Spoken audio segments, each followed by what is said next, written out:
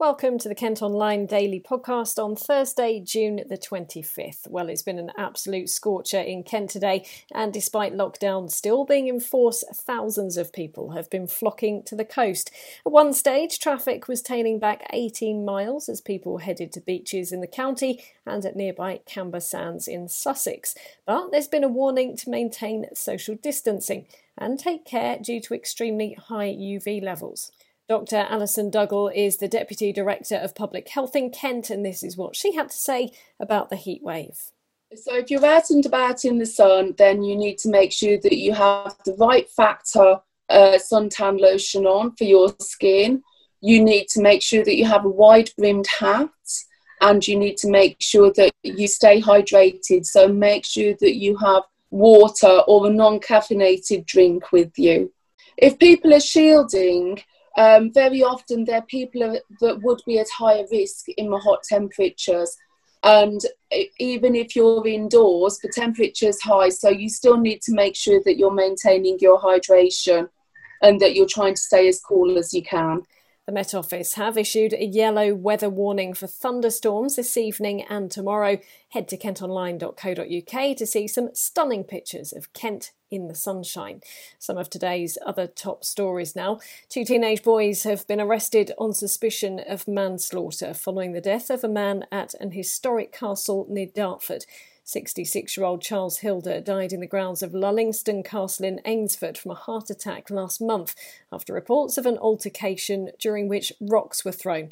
The 17 and 18-year-old suspects remain in custody.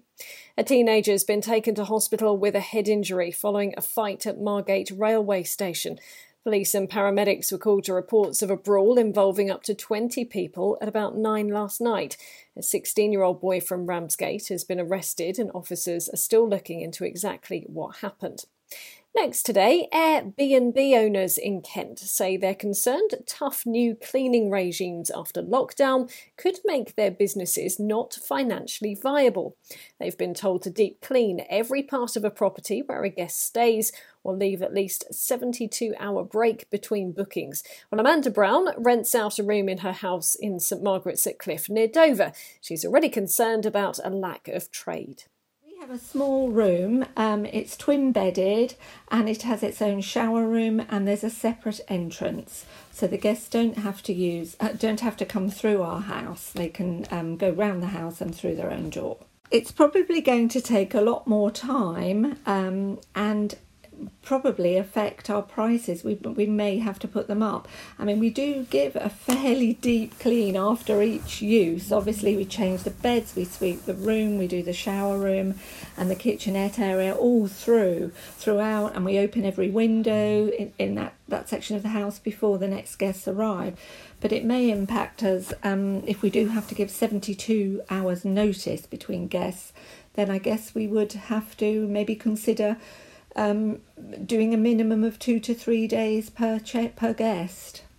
About half of our guests are one-nighters, and probably about half of those guests are indeed travelling to the port. So, it would impact us. It's difficult to say at the moment, but I think we will. Obviously, I think there are a group of people that will just travel, and those of them that don't feel safe to do so will stay at home, regardless of what you do to make your property safe.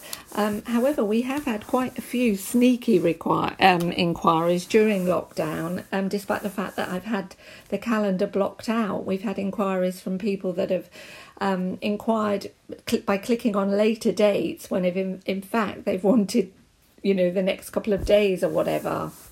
And we've declined all of those, obviously. Rough sleepers will be able to keep staying at the Travelodge in Canterbury after the government put an extra £85 million into a homeless fund. 57 people have been put up at the hotel at the start of the coronavirus lockdown, and now arrangements have been extended until the end of July. A business expert says many companies in Kent will still have to make redundancies despite the government's furlough scheme and lockdown measures being eased. From next Saturday, places like pubs, hairdressers and restaurants will be allowed to reopen. But Joe James from the Kent Invicta Chamber of Commerce says it'll be a while before everyone feels comfortable going out and about. A lot of work has got to be done around building consumer confidence to actually go out. I was reading only last week an Office for National Statistics survey, which said that 37% of adults didn't feel safe outside their home. She's also warning of more job losses when the furlough scheme starts to be phased out. And 2 cinema screens in Kent will be among the first to be opened by Odeon.